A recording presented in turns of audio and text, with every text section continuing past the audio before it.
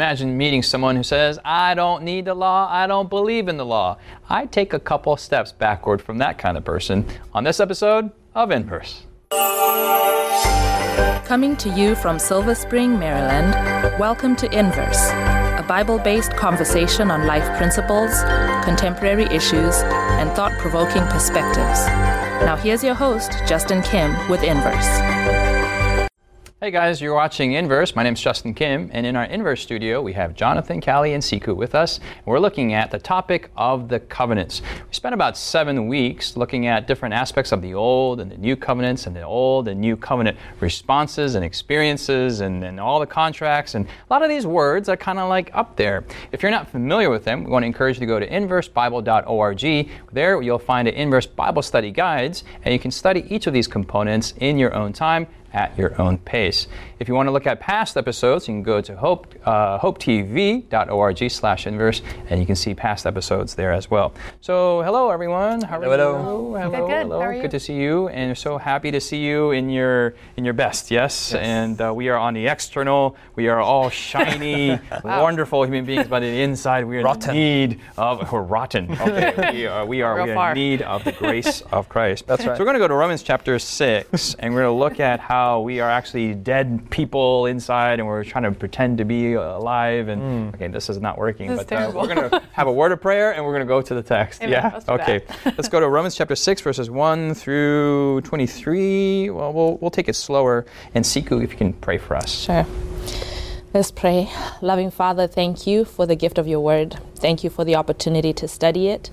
Thank you for the promise of the Holy Spirit who can enlighten our minds, help us to understand these deep truths, that we may come to a clearer knowledge of you, and that knowledge of you would transform our lives. We pray that your blessing will be during this time. In your name we pray. Amen. Amen. Amen. Jonathan, I wanted to ask you, I mean, we've talked a lot of theological terms, and a lot of this like kind of church language, theology language. And what has all this discussion, what has that really revealed about yourself? I mean, I kind of joked around that we are these evil people on the inside and shiny on the outside. But joking aside, what deeper insights have you gained about yourself through this study? I've noticed that, that's a very good question, as I analyze my life and, when before Jesus, after Jesus, and all those things. Before Jesus, there is this, it's a self-deception that we're living. We're trying to figure out the mess that we're in. We're trying to deal with it in our own way, and that's exactly the problem. That's the old covenant experience. I'm trying to do things in my own way. And I've noticed that I definitely did that for a large portion of my life. And when Jesus came into my life, when he offered that, hey, he can deal with all these issues, and I saw how amazing he is. I said, okay, please do it. I thought things got better. And this is very simplified, but the study on the covenants really, uses this theological language to express those realities. Yeah. And that's something I noticed. Yeah, too often theology kind of like goes up there, right? Yeah. And down here, I mean, we got issues, and and this is why TV talk shows like Oprah and Dr. Phil and Dr. whoever, Oz. Blah blah blah blah. They all deal with everyday issues, but they may deal with it in very human ways, and if you will, maybe even in old covenant ways to deal with old covenant problems. Just try harder, use more of this, and use these techniques. And some of them are efficacious, but at the end they all have their limitations, and they all have to come to the foot of Romans chapter 6. And none of them deal with a sin problem. It's usually just symptoms. The symptoms, not the root. And for me, I realize that the shininess they want to keep on the outside, it's more of an indication of my unshiness on the inside. And before you judge me, we're all like that, So we're all in this boat together. So let's go to Romans chapter 6, verse 1. And Callie, if you can read verse 1 for us. Yes. What shall we say then? Shall we continue in sin that grace may abound? Certainly not. How shall we who died to sin live any longer in it? Or do you not know that as many of us as were baptized into Christ Jesus were baptized into his death? Therefore we were buried with him through baptism into death, that just as Christ was raised from the dead by the glory of the Father, even so we also should walk in newness of life.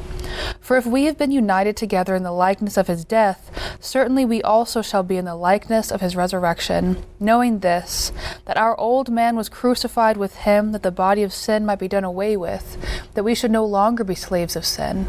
For he who has died has been freed from sin. Okay, let's stop there and maybe pause. Again, we are in Paul. We are in the book of Romans. There is a lot of density here. Yeah. And I've realized for future episodes and for past, when we slow things down, it makes it a little bit more clear. So in verses 1 through 7 that we just read, Sikhu, what are some insights that you see from those passages? The first thing that I notice is Paul is coming from having talked about the wonderful grace of God. You know, what God does for us in Jesus Christ, what he makes available to us. And the temptation can be the temptation he's trying to start dealing with here is, in light of what Jesus has done, then, you know, if I sin, I just repent, right? I can sin and repent, sin and repent, sin and repent, and Jesus will always forgive me because he's got this abundant grace. Yeah. And, you know, where sin abounds, grace more abounds, which means I can sin more and then I'll have more grace. And he's saying that's actually a delusion. Yeah. You're wrong. You're wrong in thinking that way. He's like, so shall we sin that grace may abound? And the answer is no. Actually, what happens is when we experience grace, it does something in us that we no longer want to live a life of sin. And so now he goes into explaining kind of mechanics of what that experience is like, you know, leaving that life of sin behind and now living a grace-filled life.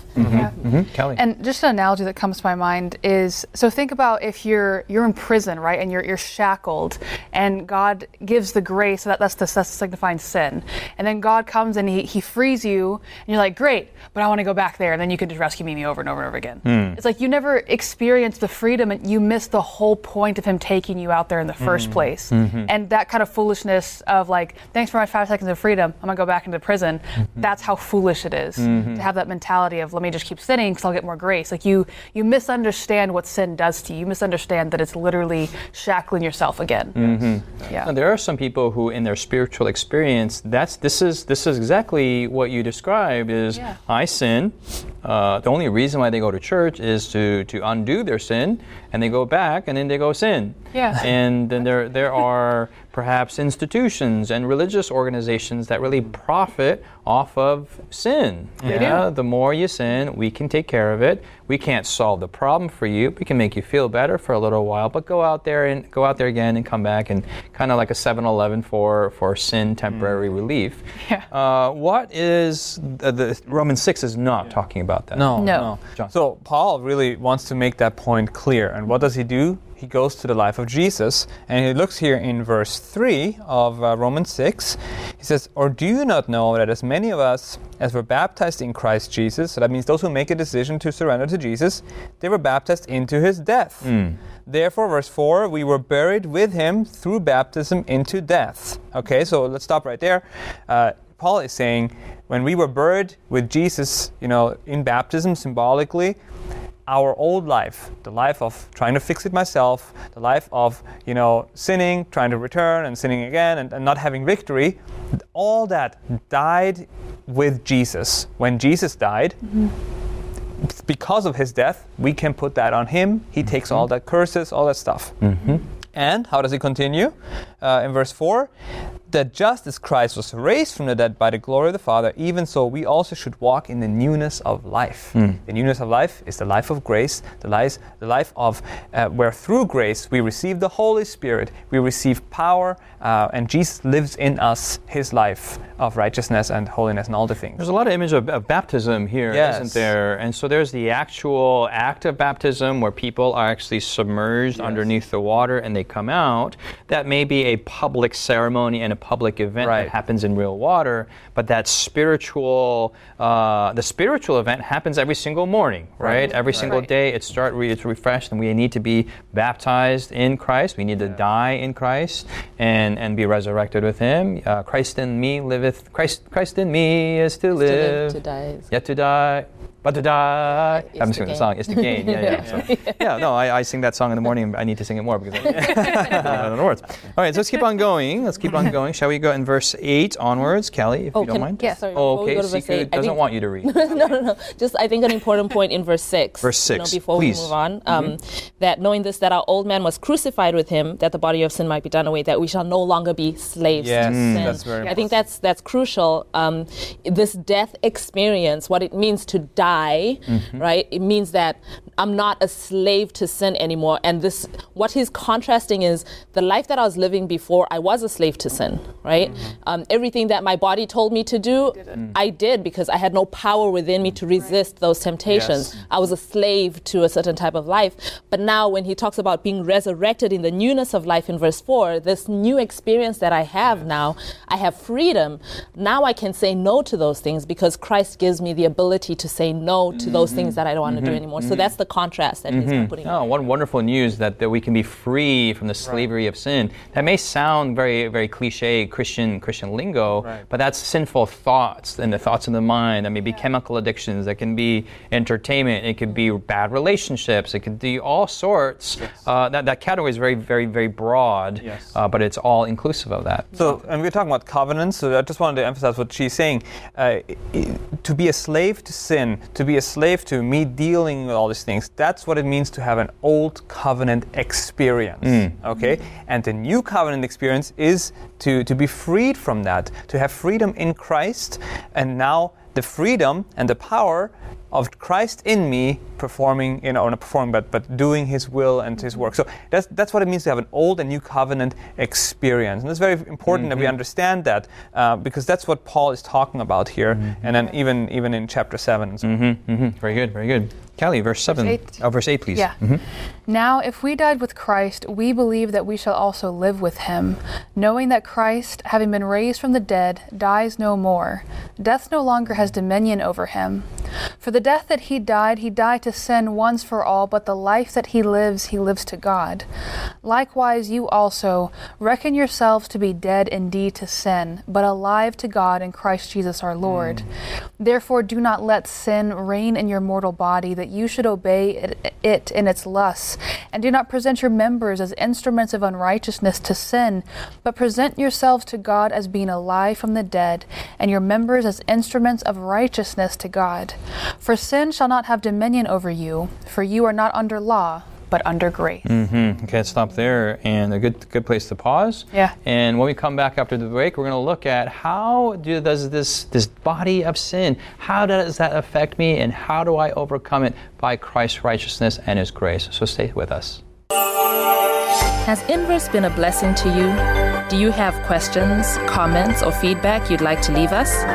Find us on social media by searching Inverse Bible on Facebook, Twitter, Instagram, or YouTube. While there, join us, like us, heart us, thumbs up us. Our handle again is Inverse Bible, no spaces. Now, back to the discussion. Hey, welcome back. We're in Romans chapter 6, and we just read a passage about this body of sin, this body of death. You know, I heard a sermon once. A pastor was talking about one of the Roman ways to torture someone was not only the crucifix. The crucifix was a horrible way to die, probably if not the most horrible way to die, of which our Lord and Savior was crucified.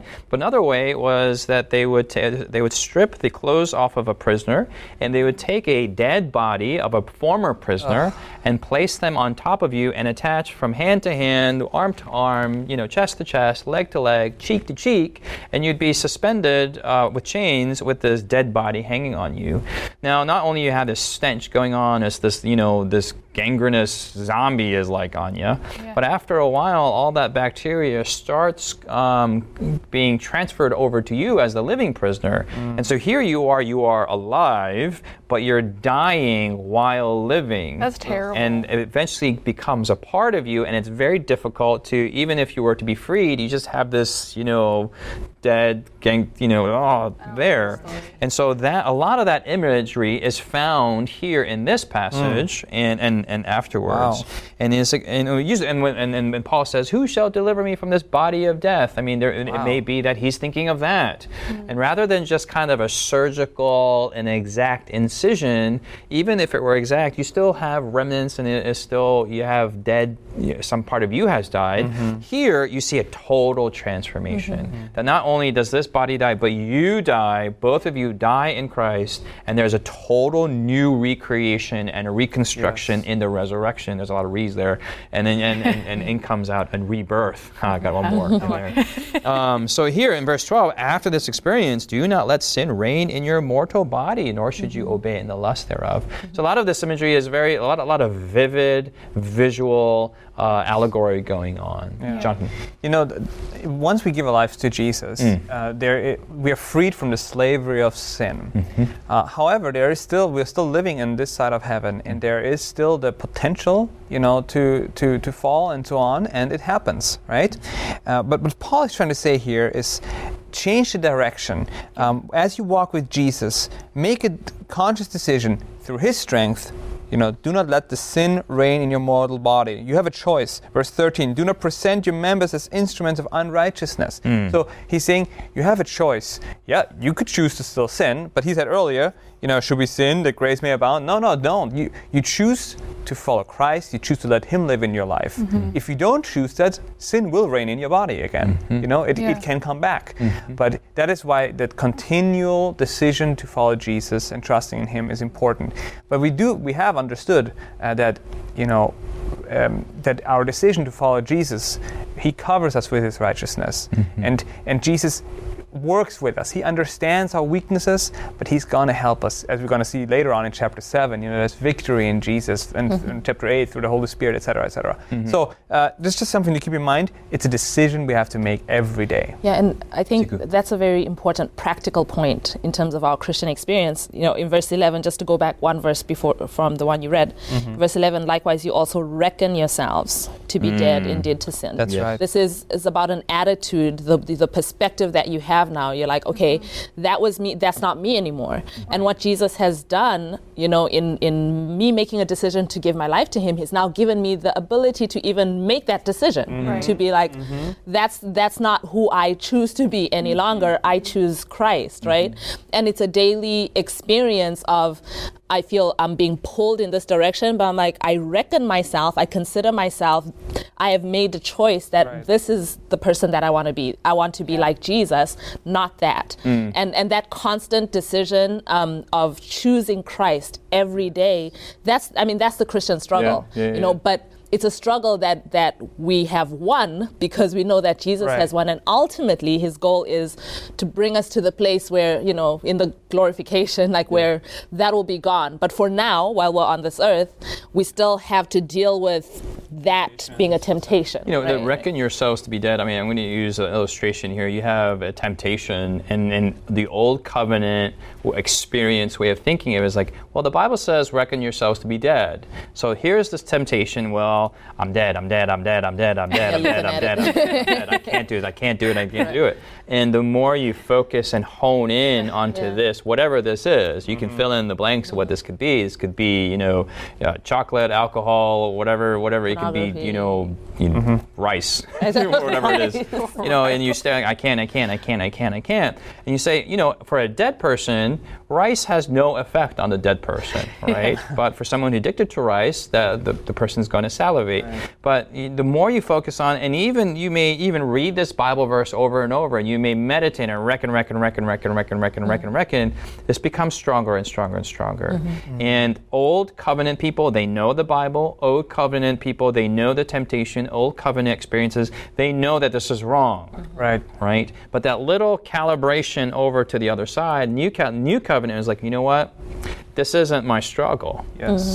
My struggle is to keep my eyes on Jesus. And that's what it says, in and focusing on Jesus allows for whatever, and this just becomes an insignificant pen afterwards. Right. Yeah. Okay, Jonathan. That's very powerful illustration. Verse 11, it says, you reckon yourself to be dead indeed to sin, but alive to God in Christ Jesus the Lord. Yes. The new covenant experience, really, you change your focus. Instead of focusing, I shouldn't do all these things, and I shouldn't sin and this, you focus on, what does Jesus want me to do, Right. Yeah. Oh, he told me I should take care of the poor. I should, reach out to the people who are struggling, reach out, with the gospel. There's so many things we are called to do. And when you focus on selfless behavior, when you focus on what Jesus is calling, the life that he's calling you to live, you're going to forget about those. You're not going to have time to consider the sins. Yeah. You're going to be dead to that because you're alive to Jesus. You're living for Jesus. You're not just focusing on the temptation is right there. Jesus, give me the strength to resist. No, you're too busy to even see the temptation. But I would also go one step further. It's not that Jesus makes you so busy that you don't see this, but there is that component. Sure. But there is a transformation that takes place. Yes. That in the midst of what Jesus is telling you to do, that all of a sudden this pen, which is so I could not say no to, after a while it's just it's just the pen. What's the big deal? Because there's a joy. It goes away. And that's where you start, hallelujahs, and the Pentecostalism starts kicking in. Yeah. Right. No, but that's very true, because as you engage in this, in the things that Jesus is calling you to be alive in, this transformation takes place, and you experience the joy of true life. That's what you were designed for originally, right? And then the old things that used to be so tempting are worthless. This is nothing compared to how amazing my life with Jesus is. Yeah. And that's where a lot of Christians, they see Christians who have that amazing experience, how can I get it? How can I get it? The truth is, it's very easy. Paul is telling us, focus on Christ, surrender to Christ, and you will have that experience. I know we got to move on, but something that struck me was on the outside. On the outside, it may look different, right? The old covenant experience may look like you're a Christian and you're doing all the right things. But at the end of the day, it's actually the same as a heathen who doesn't know God, right? Because your focus is on the exact same stuff, right? And the difference becomes when your focus turns to Christ. I just thought, No. Yeah, that's a very, very profound point. You have bad people, you have people who don't know about Jesus, and you have people who know about God and trying to do all this good stuff in their own strength. Really, they're all in the same boat together. Yeah. They're the same package. Yeah. And this is the irony, that there are people who are I go to church, I believe in God, and I'm a really good person. They're in a sense, they're almost desensitized to the new covenant experience. And you say, it's really easy, but just like the Pharisees and just like church people, and I say that with a lowercase a, lowercase p, right? That sometimes it's hard. There's a veil over their minds, and then they're hanging out with Hagar, and then there's Ishmaels all around them. All right, so let's keep on going. Verse 15. We are using a lot of allegories and just multi-layer stuff. Okay, verse 15. Sikhu, if you can read verse 15 for us. What then? Shall we sin because we are not under law but under grace? Certainly not. Do you not know that to whom you present yourselves slaves to obey, you are that one slaves to whom you obey, whether of sin leading to death or of obedience leading to righteousness? But God be thanked that though you were slaves of sin, yet you obeyed from the heart that form of doctrine to which you were delivered. And having been set free from sin, you became slaves to righteousness. I speak in human terms because of the weakness of your flesh. For just as you presented your members as slaves of uncleanness and of lawlessness leading to more lawlessness, so now present your members as slaves of righteousness for holiness. For when you were slaves of sin, you were free in regard to righteousness. What fruit did you have then in the things of which you are now ashamed? For the end of those things is death. But now, having been set free from sin and having become slaves of God, you have your fruit to holiness, and the end, everlasting life. For the wages of sin is death, but the gift of God is eternal life in Christ Jesus our Lord. Amen. Okay, so break this down for us, because, Paul, he's just being Paul. Well, Paul. Jonathan. Paul. So what Paul is doing here is he likes to, take a concept or a story and use it as an allegory or as an illustration. And so now he takes the concept of slavery, right? And he says, I speak in human terms, so bear with me, he's trying to say. But he's saying, as slave, whatever master you have, you do what that master is telling you. And so he's saying, you have a choice. You are either a slave to sin, or a slave to righteousness. Sin, that's a natural. You are automatically a slave to sin. That's your, that's how you are. But when you pick Jesus, right, as your master, you become a slave to righteousness, because that will be the natural outcome if if he's in your life. Now, when we hear the word slave, that triggers all kinds of images in our mind, and it sounds like, oh, Jesus is that, with the whip, and he's just, no. This is a decision of, I serve Jesus now. Yeah, which one? Exactly. Who is my master? That's the question. Mm-hmm. Yeah. Callie? And I love how he appeals. So he presents both. Here are your two options. And he's like, just in case you don't realize how easy of a decision this should be, in verse 20, for when you were slaves of sin, you were free in regard to righteousness. Verse 21, what fruit did you have then, and the things of which you are now ashamed? Mm-hmm. For the end of those things is death.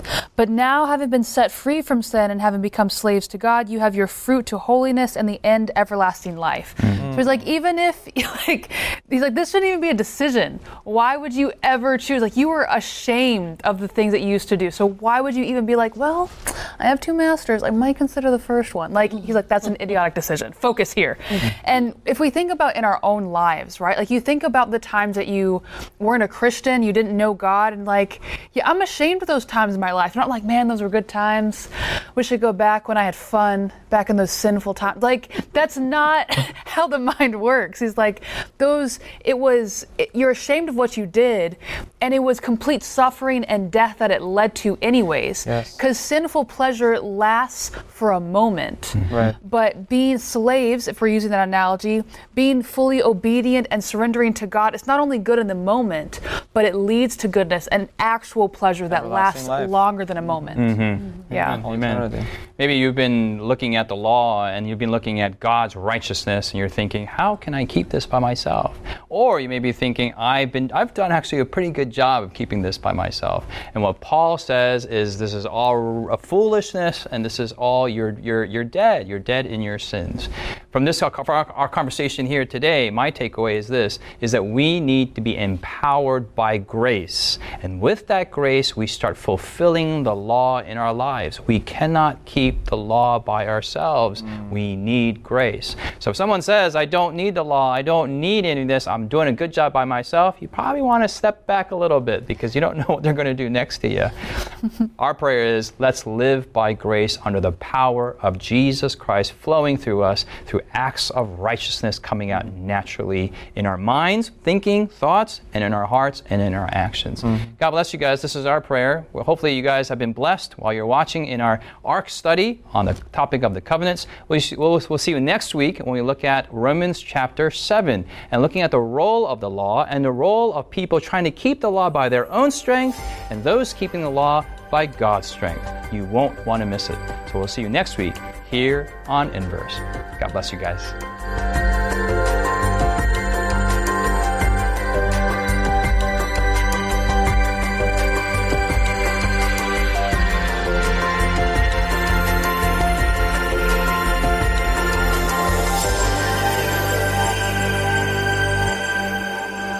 You've been listening to Inverse, a Bible-based conversation with Callie Williams, Israel Ramos, Jonathan Walter, Sebastian Braxton, Sikhu Daco, and your host, Justin Kim.